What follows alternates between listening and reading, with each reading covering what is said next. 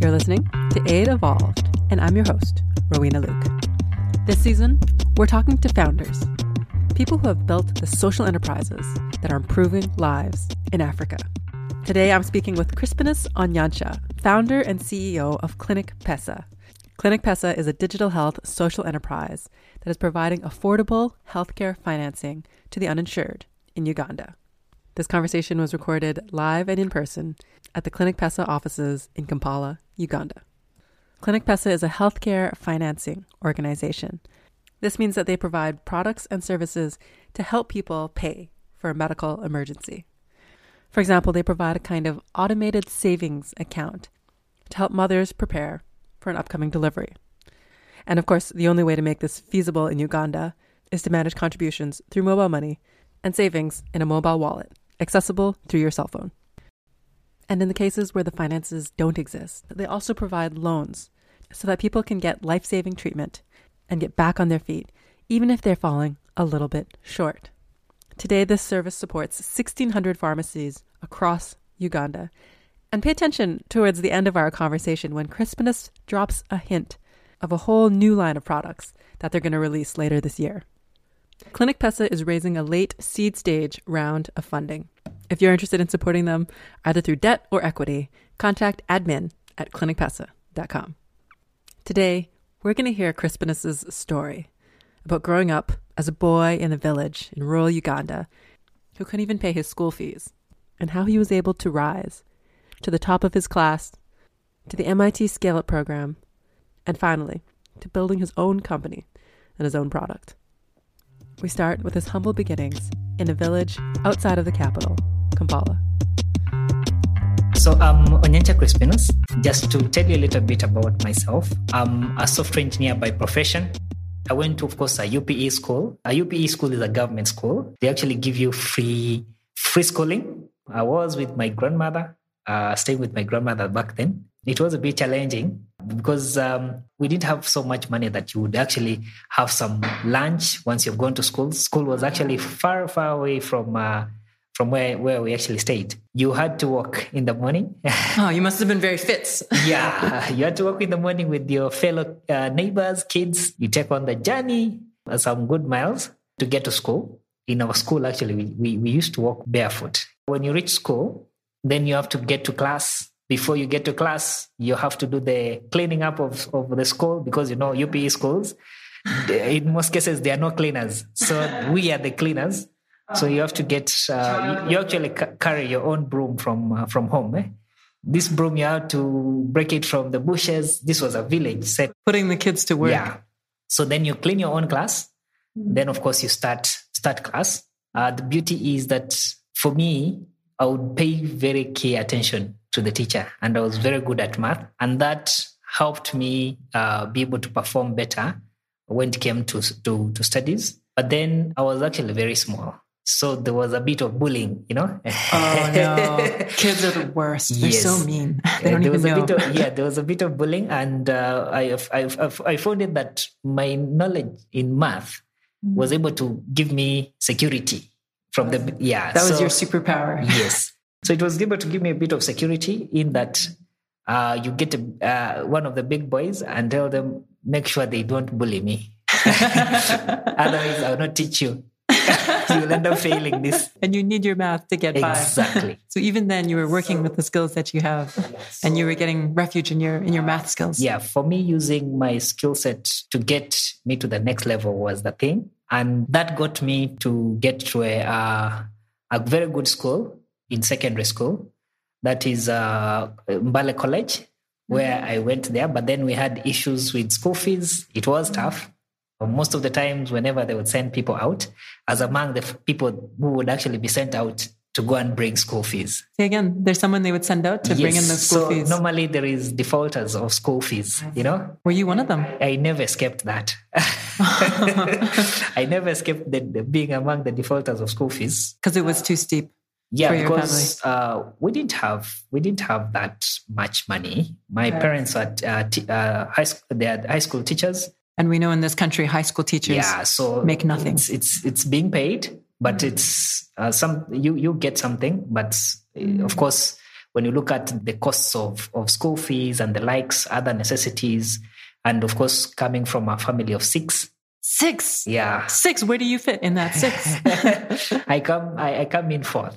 Okay. So coming from a family of 6, it was not that an easy journey for more so my mother, who was actually pushing so hard to make sure that this school fees is paid and you're always at school, Wow. So I went through high school, but always whenever they call defaulters, you're among the defaulters.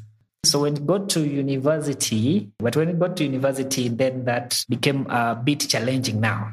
Yeah, because now university is even more expensive. The tuition fees were actually very high. Now, during that time, I devised means of now doing consultancies. The first consultancy I ever did was going back to my school and tell them, let me build for you a solution for your academic results and all that, for managing student results and everything. Oh, like write software for them to help manage their results. Yes. How enterprising. Yeah, because of the little skill I'd actually gained from class for the first year, they accepted. I did the solution. When it came to deploying and they were supposed to pay for it, they didn't pay for it. Wow. Amazing. Yeah, so they didn't pay for it. But for me, I was proud that I was able to do for them, assist me. Yeah, I can see the seeds of your business mind and your engineering coming together. Yeah. So thereafter, I used to stay in a small rental somewhere because I couldn't afford the hostel, So in this rental, I had a neighbor. The neighbor used to work for Equity Bank. Yeah, he just joined. Was he making good money there? Yeah, for him, he was getting paid, One night he comes to me and is like, hey, Chris, you should do for me something that manages collateral like this and that and that. Yeah. I'm like, oh, really? Yeah. Then I built this thing. I built it like in 2 days. I had a working solution. And he tells me, now, you see, I gave it to him. He said, I'm going to take it to my boss. Took it to his boss. I implemented the solution. The banks had not implemented these things locally. They had, yes, consulting firms, but they would charge heavily, There is a small boy in the neighborhood who just developed this thing for free for the bank, So the boss invites me. I go sit and he tells me, you man, you know what you've done? Eh? This is magic. And then I tell him, no, it's what I've learned and this is what I can be able to do. If you want anything, just tell me. I can be able to modify. And he puts quite a number of requirements, additional requirements. Oh, so now you've got work. And I built a whole system for the bank. Really? Yes. Yeah, so the bank started using the solution, commercially using the solution. They kept on calling me. Every time they'll call me, they'll give me some very little money for transport, For transport? It's a bank. Come on. Yes. They'll give me some little money for transport. I go, reach there, fix whatever they needed me to fix, and I'm out. You're getting the short end of the deal here. Yeah. It was actually building a relationship. Because today, I work with the same bank. They're one of my partners. Really? Yeah, and I have a very good deal from the bank.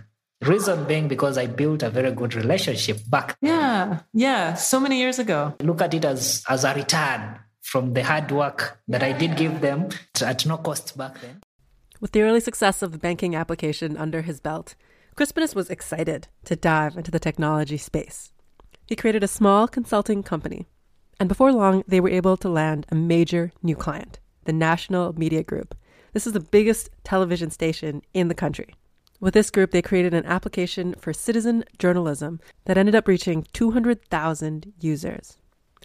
But turns out journalism doesn't pay that well. So after a few years, it felt like time for the next big idea. And then, as luck would have it, something happened, which reminded Chrispinus of how fragile human health could be.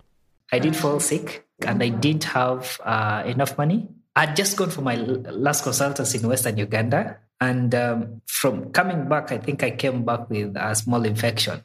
So I was down, very sick. I walked to the next clinic, my next door clinic. And I asked the doctor, I begged the doctor to actually treat me so I can pay later.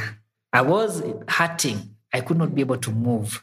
I was expecting my payment later on that week, but I went with my card and told the doctor, you can keep my card and this is the PIN. Yeah. I know money is coming. You can always draw to pay it out. The doctor told me, no, we're going to treat you. You're going to get well and you're going to go draw the money and come and pay.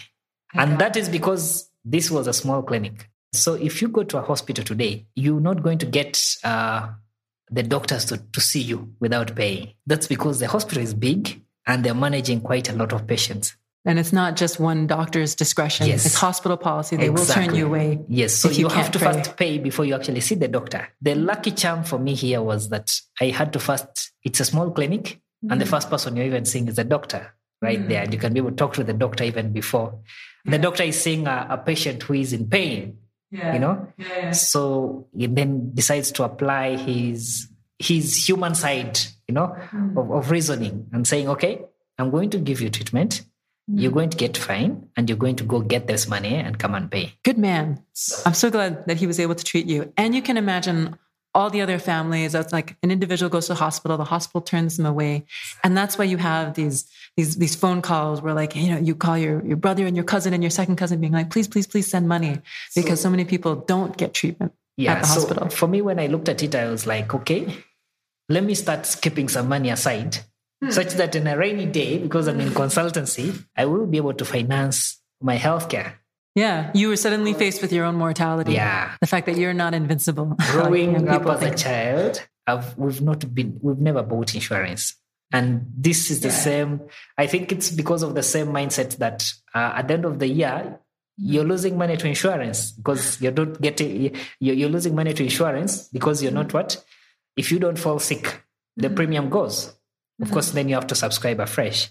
So when we go back to our African ideology of, I will use the money that I've kept aside when I actually fall sick. You see, challenges are challenges. The money is not going to sit there and wait for it to fall sick. You're going to have to consume the money in something else because there are a lot of demanding aspects. So when I was given treatment, I asked myself, okay, let me keep some money. But just to convince my neighbors around to keep some little money was a big challenge. And then I asked myself, once we did the research, we checked that the problem is actually very huge in the market. And did you know anything about healthcare or financing or any of that space before you got into this? At that point, I didn't know anything about healthcare financing. It is actually coming from that personal, painful experience. And when I checked that so many people actually going through the same challenge, took it to myself to actually start to take the first step and create that solution that would work the way the market actually works, but still help people solve the actual problem they're actually facing. Yeah, and it's a unique solution that you came up with. Like, it's not something. It's something that's very targeted towards the Ugandan context. Can you describe a bit about that idea? The solution back then, we just come up with the solution of someone should be able to keep money aside. When you fall sick, just call us and we come and pay. We can't pay. But then when people kept some money, we worked around one facility and people kept around 390 customers actually kept the money with us. When they were using the money, people demanded that, okay, since I've trusted you with some of my money, when I come back and probably I'm receiving treatment and it's a little bit above my bill, can you be able to give me the whole treatment? Then I am able to pay back the missing cap later on, you know? Like, can they take a small loan out? That is when the loan aspect was actually introduced. So we just did wake up to say, let's lend to customers. Right. So your solution, it's a combination of both. Yes, this savings is all and loan. Driven by what the market actually demanded and how the market behaved around the initial offering, which was just, for us, we're looking at, let's provide a solution where someone trusts you with their money. Yeah. When you're sick, just call and you're able to pay. That makes sense because you have this entire population that is living so close to the edge. And what can you do to smooth that over? Take some money from the past, take some money from the future, apply it towards today. How does that behavior change work? Like, how did you convince people to put small money aside? Like you said, it was hard without the tech, but does the tech? Yeah. So we had to, first of all, put up some technology just for people to, because somehow mobile money is in the market and people trust mobile money. So we had to look at also strategic partnerships with entities that have already garnered the trust. And so we thought of not creating anything new out of the box that would distract the aspects of trust, and what people are already used to. Yeah. So we went on to partner with telecom companies. That makes sense. Like Airtel, like MTN here in Uganda. So we actually partnered with the MTN So MTN put a very good offering to the customers. So we partnered with MTN and we rolled out our solution, of course, through mobile money. So we rolled out our solution through mobile money. And for us, of course, this mode of collection where people are used to the moving money from their mobile money into their wallet. And we went a little bit big on customer care.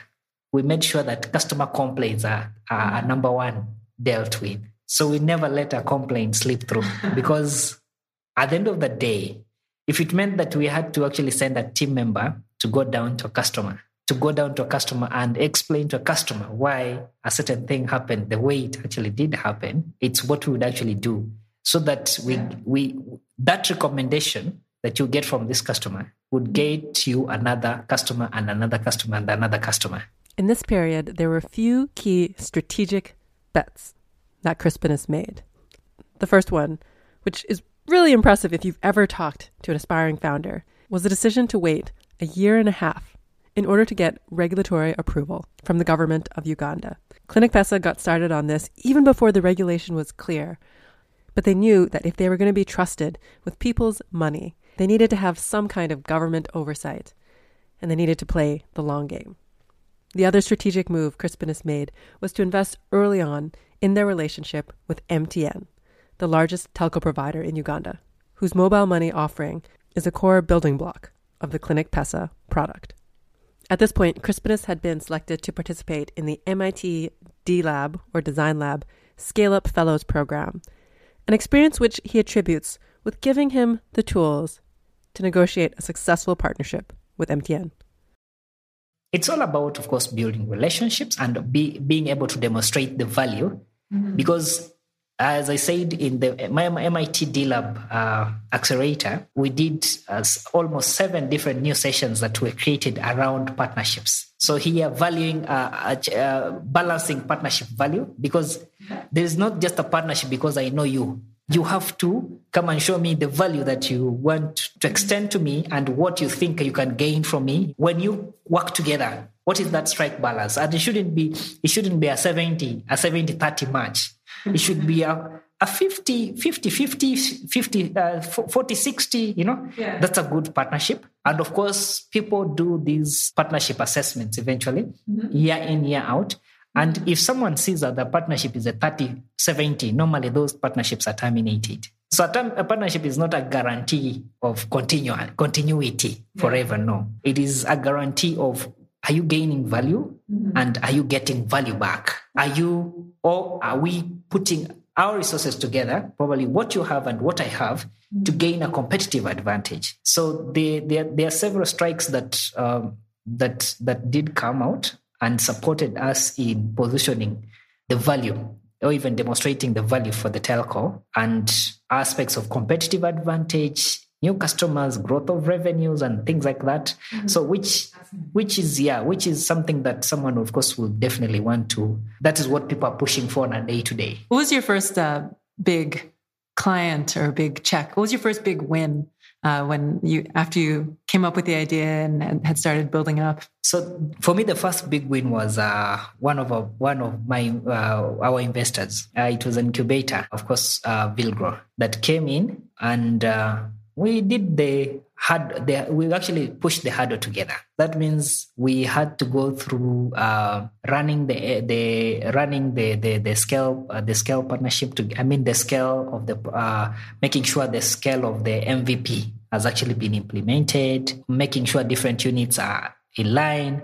Mm-hmm. They also participate. They also would finance certain other trainings like marketing. So you'd get a US firm to just come into clinicPesa, strengthen your marketing strategy and the likes, Yeah, so the win was them seeing the value in your idea and investing in you and meeting their expectations. Yeah, because typically before that, they would do just grants. But then here they made the decision of taking on some equity into the company. Yeah, because then they would see where the company is actually going. They would see the growth, the potential of of growth. Yes, then they stuck with us for quite some time, even when we had hurdles and challenges, regulatory issues. Today where we're actually working with over 1,600 also healthcare partners. Wow. Yeah, 1,600 pharmacies that are partnered with clinicPesa. Pharmacies, clinics, hospitals. Yeah. And I can definitely see the value for a clinic or a hospital. It means they get paid consistently. You're going to get more services. It both allows them to provide services and allows for continuity of financing. So there's a clear value add. Yeah. And for us, we didn't know that there was going to be a lot of value coming out of the network of healthcare partners. But today, I can tell you we have over 3 different products that we're actually preparing in the pipeline, which we will be launching in the network of healthcare partners. Wow. And this, of course, will this year. This year. This will definitely grow our revenue base to even higher margins than we did not ever imagine. It's a big year for you. Yeah. So, and this is, of course, typically by listening to the partners. We are looking into launching, of course, a restocking unit, a drug restocking unit. That means we are going into the pharmaceutical chain. So there's quite a lot for clinicPesa to be able to offer to the market and make sure this is because you're actually listening to them. And when someone is saying, okay, I'm running my business like this, I've collected money this much, and I want to, instead of me drawing, can I be able to restock? And then you're like, oh, okay, so you want us to be able to move into this? Okay, fine. Right. Then now you're looking into a new problem that you're solving. There is an aspect of you can be able to lend to these healthcare partners, because then most times you find that the ones we've so far worked with, they do not have, let's say, for example, they do not run their transactions through banks. And now they'll be able to run the transactions through you. That means you can be even a credit bureau for them to be able to access credit for better, for access to credit to improve their offering. Or you can actually be able to provide them directly with the credit, so that they can improve, improve their service delivery to your own customers who are actually still on clinicPesa. So there is quite a lot that we will be extending to both customers, and one in turn brings value to the other at the end of the day. So it's typically building an ecosystem and creating value in the healthcare space where people have not seen value, attached value before. As we were wrapping up our conversation, I had to ask Chrispinus, what's next for clinicPesa? Of course, when I look at clinicPesa, so far we've come quite a journey. Today, we have a huge market demand that we actually we are solving, and we understand. Just as I said initially, the partnership flag that we take, we still partner with investors. We still partner with investors to be able to serve the market demand. Of course, as we're moving forward, we're going to go a little bit big on debt because then the business is able to sustain debt. Of course, we are still doing a bit of equity, but the subsequent rounds, of course, will be a bit cautious on equity. We take on what the business can be able to, when the business is actually doing an assessment in terms of what is affordable capital. Equity is actually one of the most expensive capital. Of course, entrepreneurs don't do the assessment eventually, but it's one of the most expensive capital to service a business demand. But as clinicPesa, we will be, of course, having open conversations, just as we are already having open conversations with investors as new partners to continue growing the business, the vision of the company to the next level. Of course, clinicPesa has to move across African countries to be able to make the impact that it was actually created to make at the end of the day. Just to wrap up our show, we're going to close with a few last questions from our rapid fire segment.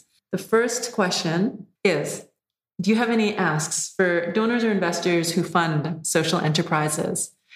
Knowing the landscape as you do. Yes. So we're asking, of course, for collaboration, partnership. We know we can't be able to go far alone. We've come so far to where we are through collaboration, partnerships. There've been donors who have financed different services that we've actually been pushing out the market that has created the traction that we stand with today. There's been different equity investors who believed in clinicPesa and took the first jump into the company. Of course, today we are doing another raise. That means we are having conversations with equity investors and debt investors.